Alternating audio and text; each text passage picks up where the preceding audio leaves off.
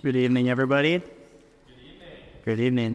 So tonight we'll be in Titus chapter 2, verses 11 through 15. If you were here last week, you would have heard Jeff take us through the first 10 verses of chapter 2, and he talked about all the different roles that we're meant to fill as believers. And many of the things he talked about were directions specifically for young men and women in the church on how to live our lives. He also talked about the importance of sound doctrine and what a life honoring God and adorning the gospel looks like. And if you recall a few weeks ago when this book was first introduced, this letter was written by the apostle Paul, who lived a life exemplifying all of these things. And Paul was also given authority to instruct us in these things, the same things that Jeff talked about last week, and I'll go into a little bit more detail this week. If you want to learn more, those messages have been recorded, and they can be found on Spotify or Apple Music. Okay, so tonight, following Jeff's message, we'll be talking pretty extensively about the gospel, and more specifically, about the practical effects of putting your faith in Christ. So with that, I'll go ahead and read Titus chapter 2, verses 11 through 15. For the grace of God has appeared that offers salvation to all people. It teaches us to say no to ungodliness and worldly passions and to live self-controlled, upright, and godly lives in this present age, while we wait for the blessed hope, the appearing of the glory of our great God and Savior, Jesus Christ, who gave himself for us to redeem us from all wickedness and to purify for himself a people that are his very own, eager to do what is good. These then are the things you should teach, encourage, and rebuke with all authority. Do not let anyone despise you. This is a very, very rich text. There's so much that I want to talk about just in these few verses, and I'm really excited to dig in. So first, let's just look at verse 11. For the grace of God has appeared that offers salvation to all people. Since we're doing an exposition in the book of Titus, this verse directly follows the message that Jeff gave us last week. So that word for, or because, is kind of the connecting piece between our two messages. Last week, Jeff encouraged us to do a number of things, just as Paul instructed us earlier in the chapter, to teach older men to be temperate and worthy of respect, older women to be reverent in the way they live and to teach what is good, young women to love their husbands and their children and to be self-controlled, and young men to set an example in all these things as they practice integrity and soundness of speech. In our passage tonight, Paul is going to give further reasoning to do the things that Jeff talked about last week, and will further exhort us to live our lives in accordance with the instructions given to us, because the grace of God has appeared, and it is the grace of God that teaches us to do these things. So, when Paul says, for the grace of God has appeared, he's referring to the life, death, and resurrection of Jesus Christ, who was the physical manifestation of the grace of God, and being part of the Holy Trinity is himself God. And there's lots of evidence for this in Scripture. For example, John chapter 1, it says that the Word was with God, and the Word was God, and the Word became flesh in the form of the man Jesus. In Isaiah chapter 7, verse 14, he's given the title Emmanuel, which means God with us. And Jesus himself even says, I and the Father are one, in John chapter 10. So again, when Paul says the grace of God appeared, he's referring to the first coming of Jesus Christ, who was and is God. So if we move a little bit further ahead in the text to verse 14, Paul says this about Jesus. He gave himself for us to redeem us from all wickedness and to purify for himself a people that are his very own. So I want to take some time to really understand what Paul is talking about here. I think that verse 14 really just summarizes the gospel message. It's really important that we understand what that is. And it says here in verse 14 that this is the reason Christ came, to redeem us. One of the most essential things you need to understand before you can accept Christ into your heart is that you do need to be saved. It's only when you're humbled to the point of realizing this, realizing that you need Christ and that without him you have no hope, that your life can truly begin to be transformed by him. And it's a very beautiful moment when you first accept Christ into your heart, but it does take a lot of humility. You see, God is perfect. He's also perfectly just. And because he's just, whenever something evil happens, it has to be accounted for. And if it isn't accounted for, if there's any evil in the world that isn't accounted for, then God isn't God, because that's part of his character. That's part of his just character. And since God is perfect, in order for anything to be in his presence and experience the nature of God, to be in community with him, that thing also has to be perfect. And we find this in Habakkuk chapter 1, verse 13, where it says that his eyes are so perfect that he can't even look upon evil. And there's also stories in the Old Testament about people who encountered God, and they were terrified because they thought that they would die just because they were in his presence. And so often we hear about or see people or experience people doing something that they realize is bad. Maybe they realize it's sin if they're a believer, or they're not a believer and they have some other form of conviction. But they either brush it off and tell themselves that their sin really isn't that bad, or they find some other way not to take responsibility altogether. But regardless of these, we're all sinners. And if you think that you aren't, or if you think that your sin isn't that bad, then that means you don't understand the God that you're sinning against. What God commands is good, right, just, and fair. And in anything we do, even in the slightest thing that goes against God and his character, you have to put it in perspective of the infinite and good nature and character of God. So the point that I'm making here is that we don't live up to that. We don't live up to the perfection of God. If God is perfect, then the things that he requires us to be is also perfect. So let me ask you this. Are you perfect? Do you live up to that standard? Exactly. Jared shook his head. No. Is there anyone here who has never made a mistake? If your answer is yes, I've never made a mistake, you should read 1 John chapter 1, verse 8, and then you should repent. The truth is, every one of us has sinned. Every single one of us has fallen short of the glory of God. Every single one of us fails to live up to his standard that he requires in order for us to be in relationship with him. And so, if we realize this, then we have to understand that every one of us was turned away from God, sinned against him in our hearts. And because of that, we have placed ourselves on the receiving end of God's justice. So every time we sin against God, we store up his wrath for us, and we shouldn't take this lightly. If God is infinite and all-powerful and is according to the nature that we learn about him in the Bible, then when we sin against him, the debt for that sin is in accordance with his character and his value, which is infinite. So if we understand this and come to terms with it, it puts us in a very humble position. We're completely at his mercy. So unless God is gracious to us and shows us mercy, then we have to suffer the punishment for those sins. And since we are finite, created creatures who owe an infinite debt to an infinite God, then unless God is gracious and provides us a way back to himself, then we're liable to spend an eternity separated from him, experiencing the punishment for an eternal debt that we could never hope to pay in full. But there's good news that God is gracious, and he has provided a way for us to be forgiven. And that forgiveness, it came in the form of Jesus, the Son of God, who, like I said, is himself God. So and back in verse 14, Titus chapter 2, when Paul says that Jesus gave himself for us, this is what he's talking about. When God forgave us, he gave Jesus to pay that debt. That forgiveness that we're afforded by the death of Jesus Christ on the cross isn't cheap.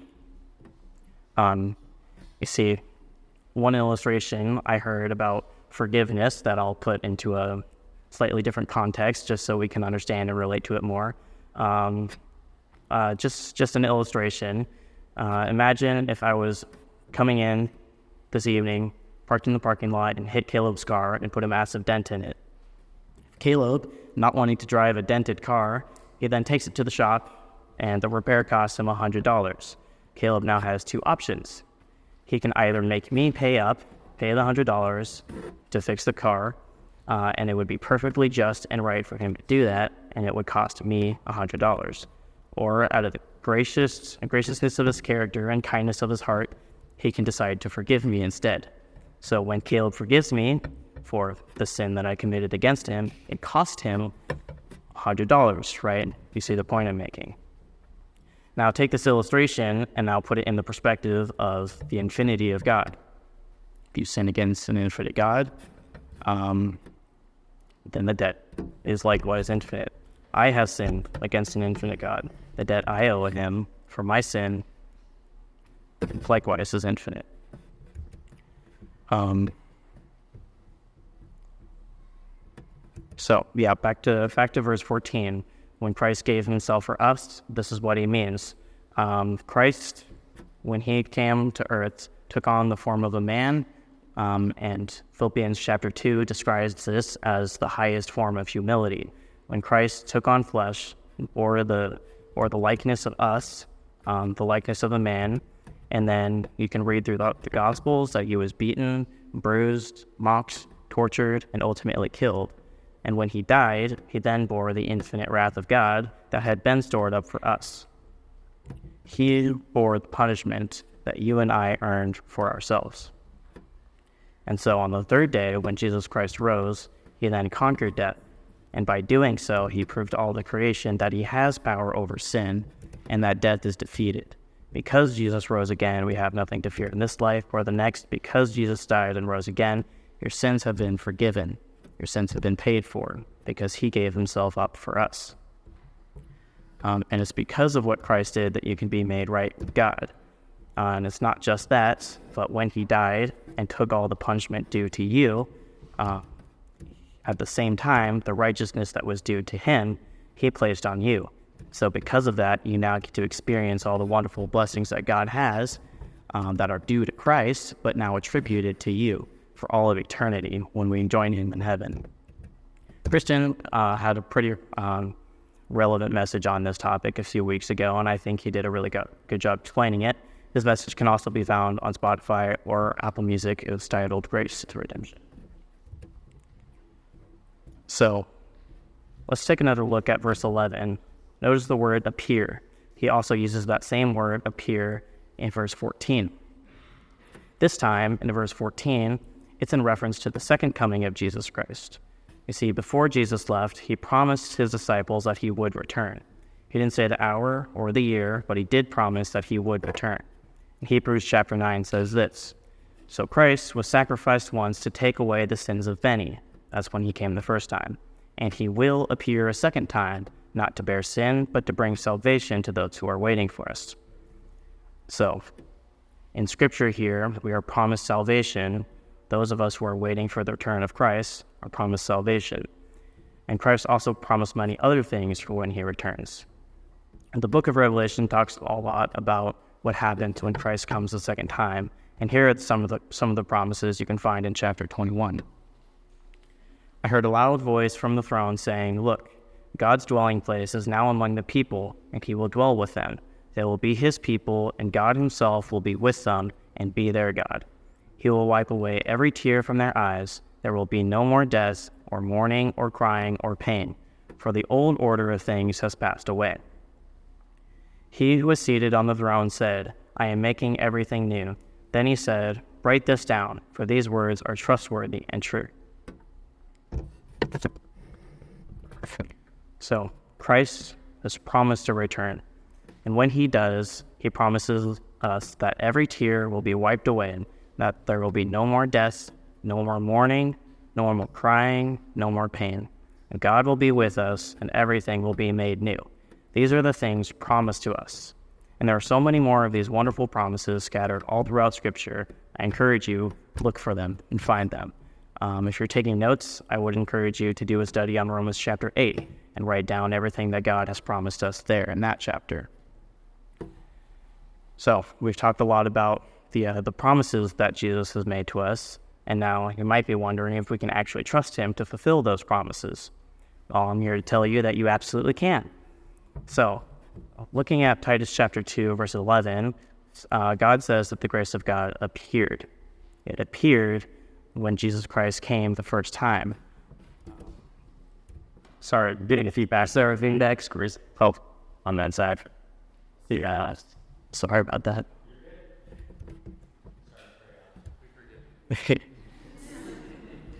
So the grace of God appeared when Christ came. It doesn't say that it began when Christ came, nor did it say it ended when he left. The grace of God didn't start or initiate when he came, it just became visible when he did. See, the grace of God is an aspect of his very nature. It is something that is inseparable from who God is. And God is unchanging and everlasting. From the beginning of time until the end, God is God.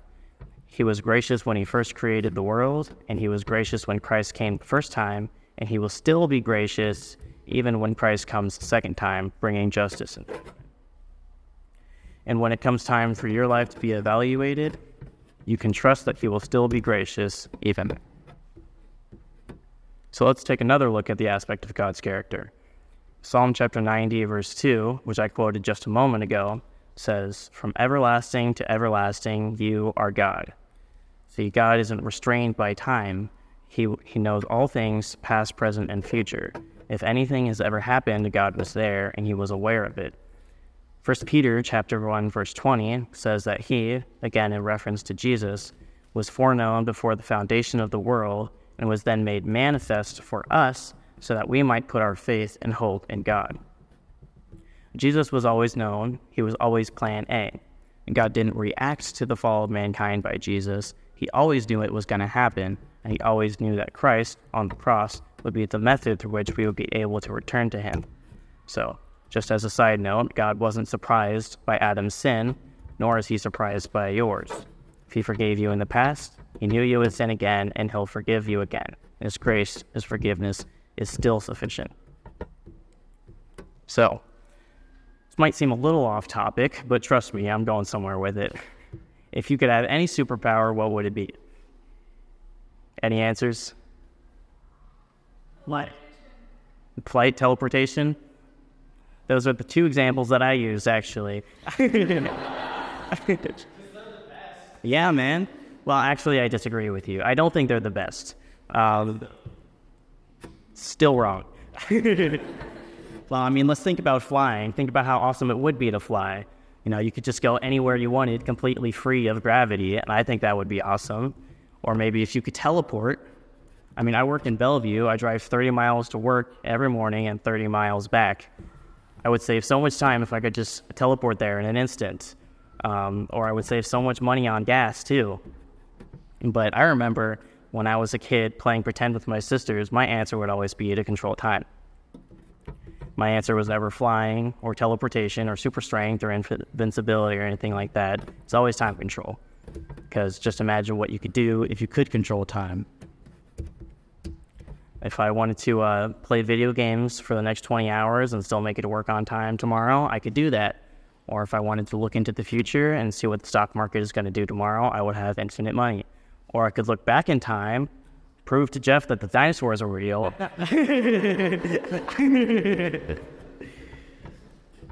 And also, if somebody ever promised me something, I would know if they were telling the truth, because I could fast forward in time, and I would see if they ever made good on that promise. And likewise, I would know, I would be able to keep my word whenever I made a promise. So I would know, I would be able to look forward in time, and I would be able to tell. Well, God has that superpower. Like I described in Psalm chapter 90, verse 2, he's God from everlasting to everlasting. He's infinite. He isn't constrained by time. And we know this for a few other reasons, even beyond Scripture, like Einstein's theory of relativity, for example, E equals mc squared. We know that time is a physical property, and therefore God can't be restrained by it. He can't be subdued by it. And there's just a quick story that I remember hearing about once, about these two twins who were born in 1964, named Scott and Mark Kelly.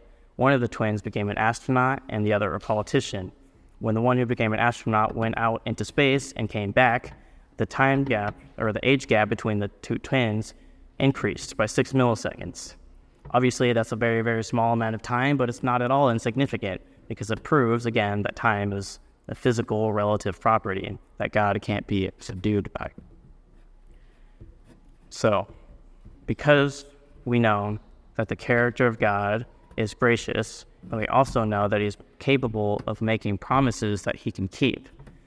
When Christ promises to return, like he does throughout Scripture, and is referred to throughout Scripture, And the Bible talks about all the wonderful things that us believers can look forward to. We can trust him to actually make good on those promises. Jesus is going to come back, and when he does, death, suffering, and pain will be no more. Everything will be restored, and God will be with us. We read that again in Revelation 20:21.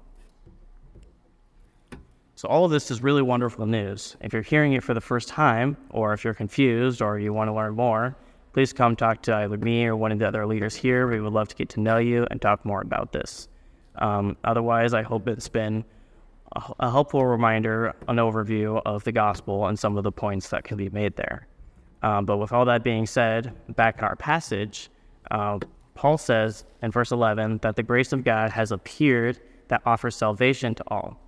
You might expect him to immediately start talking about salvation or justification or redemption, but he doesn't. Instead, as he continues in verse 12, he starts talking about the immediate practical effects of the gospel right here and right now. Because Jesus has come, and the grace that Jesus gave us when he died on the cross, the forgiveness, that grace and that forgiveness teaches us to say no to ungodliness and worldly passions, and to live self-controlled, upright, and godly lives in this present age while we wait. See, Christ has promised to return, but he hasn't returned yet. So we're in the period of waiting. Christ came once, about 2,000 years ago, and he made all these promises and did this wonderful thing on the cross to forgive our sins. And before he left, he promised to return, and he promised to bring us so many more blessings and promises when he did. But he hasn't done that yet. And in the meantime, he has given us instructions on how to live our lives. In the meantime, there's something that we're meant to be doing, and that's what Paul is really getting at here in Titus chapter 2.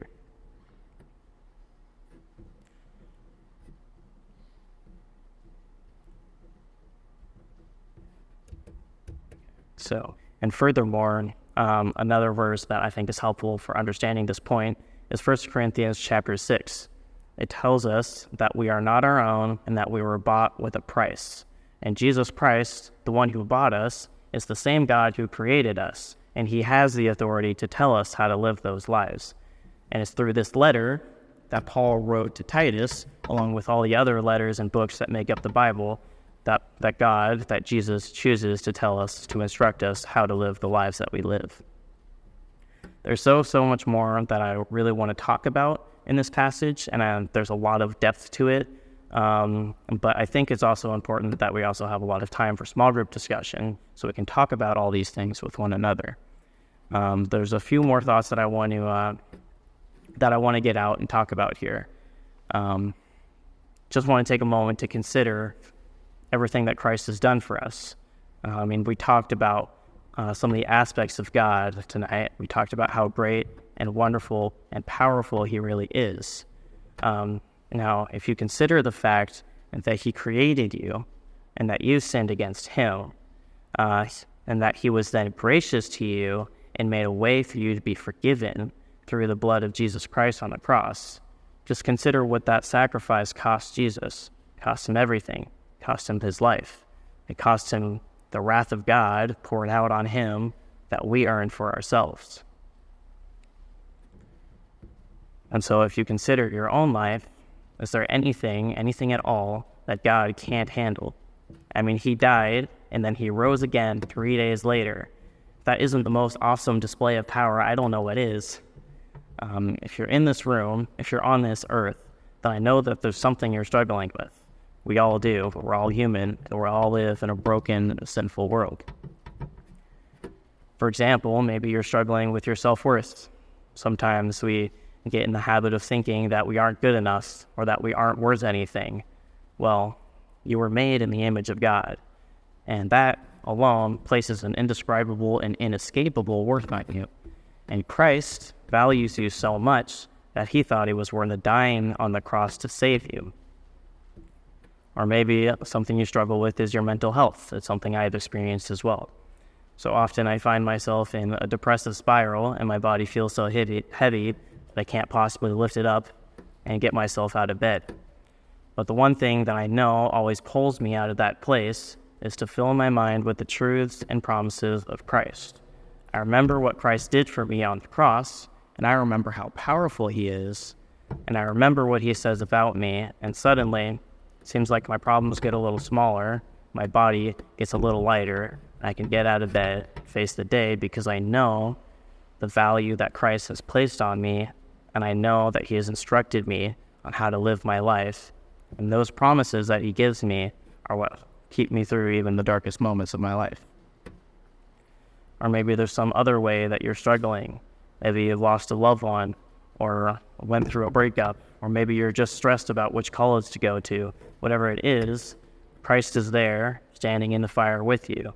I can promise you that he understands what you're going through, because he suffered more than anyone else has. So if you think for even a moment that God doesn't understand your struggle, if he doesn't understand your suffering, he does. The reason he does is because he bore the wrath of God, poured out on him, that you deserve, that you earned for yourself. And so he knows what it's like to suffer, and he's there standing with you in the fire when you are as well. So I want to encourage you, as you think about these things, what purpose does God have for your life? It's a wonderful thing to know that he's backing you up and there to be your strength when you come to the end of yourself. But this goes so far beyond just some self-help motivational speech. If you've ever been around salts, if you've been here for a while, then I'm sure you've heard the phrase saved on a purpose, for a purpose. See, Christ, we learn in the scripture that Christ shows us kindness and grace in order to lead us to repentance. And when we repent, turning away from the old, wicked way of life that we used to live, we make the gospel really attractive to others because our lives are transformed. People can see that difference, they notice. The godly ways of life that we've learned to live by studying scripture is a tool that draws more people in. So it's my hope and my prayer that as you consider the gospel and what it means for you in this life, that you will allow it to transform you and direct the way that you live your life. And people will notice the transformation. And when you dedicate yourself to living a godly, upright, and holy life, that's an avenue for more people to come to faith, and more souls will be saved. It's really common to see people who are believers kind of forget about all of this and not really understand the weight, consequences of the life that they lead. So often I see people going to work who are believers, they are Christians, and you just don't know any different because they haven't really lived it out in every area of their lives. Sometimes we just get in the habit of thinking that, oh, I'm saved, so I'll just live the rest of my life doing whatever I want because I know that God will forgive me at the end of it. Well, I don't want to be like that. I want to be somebody who understands the weight and the true meaning of the gospel and how it applies to my life specifically and how it can apply to others as I hopefully lead them closer to Christ as well. I don't want to be somebody who just kind of thinks that, oh, it doesn't matter anyways because I know where I'm going at the end of it. I'm good. I want to be somebody who cares about others. And I want our community to be a community that cares about others. I want our community to be a community that is alive in our faith and embraces the wonderful and abundant gift of life that God has given to us. And just as iron sharpens iron, I want to encourage all of us as a community to pursue those things together.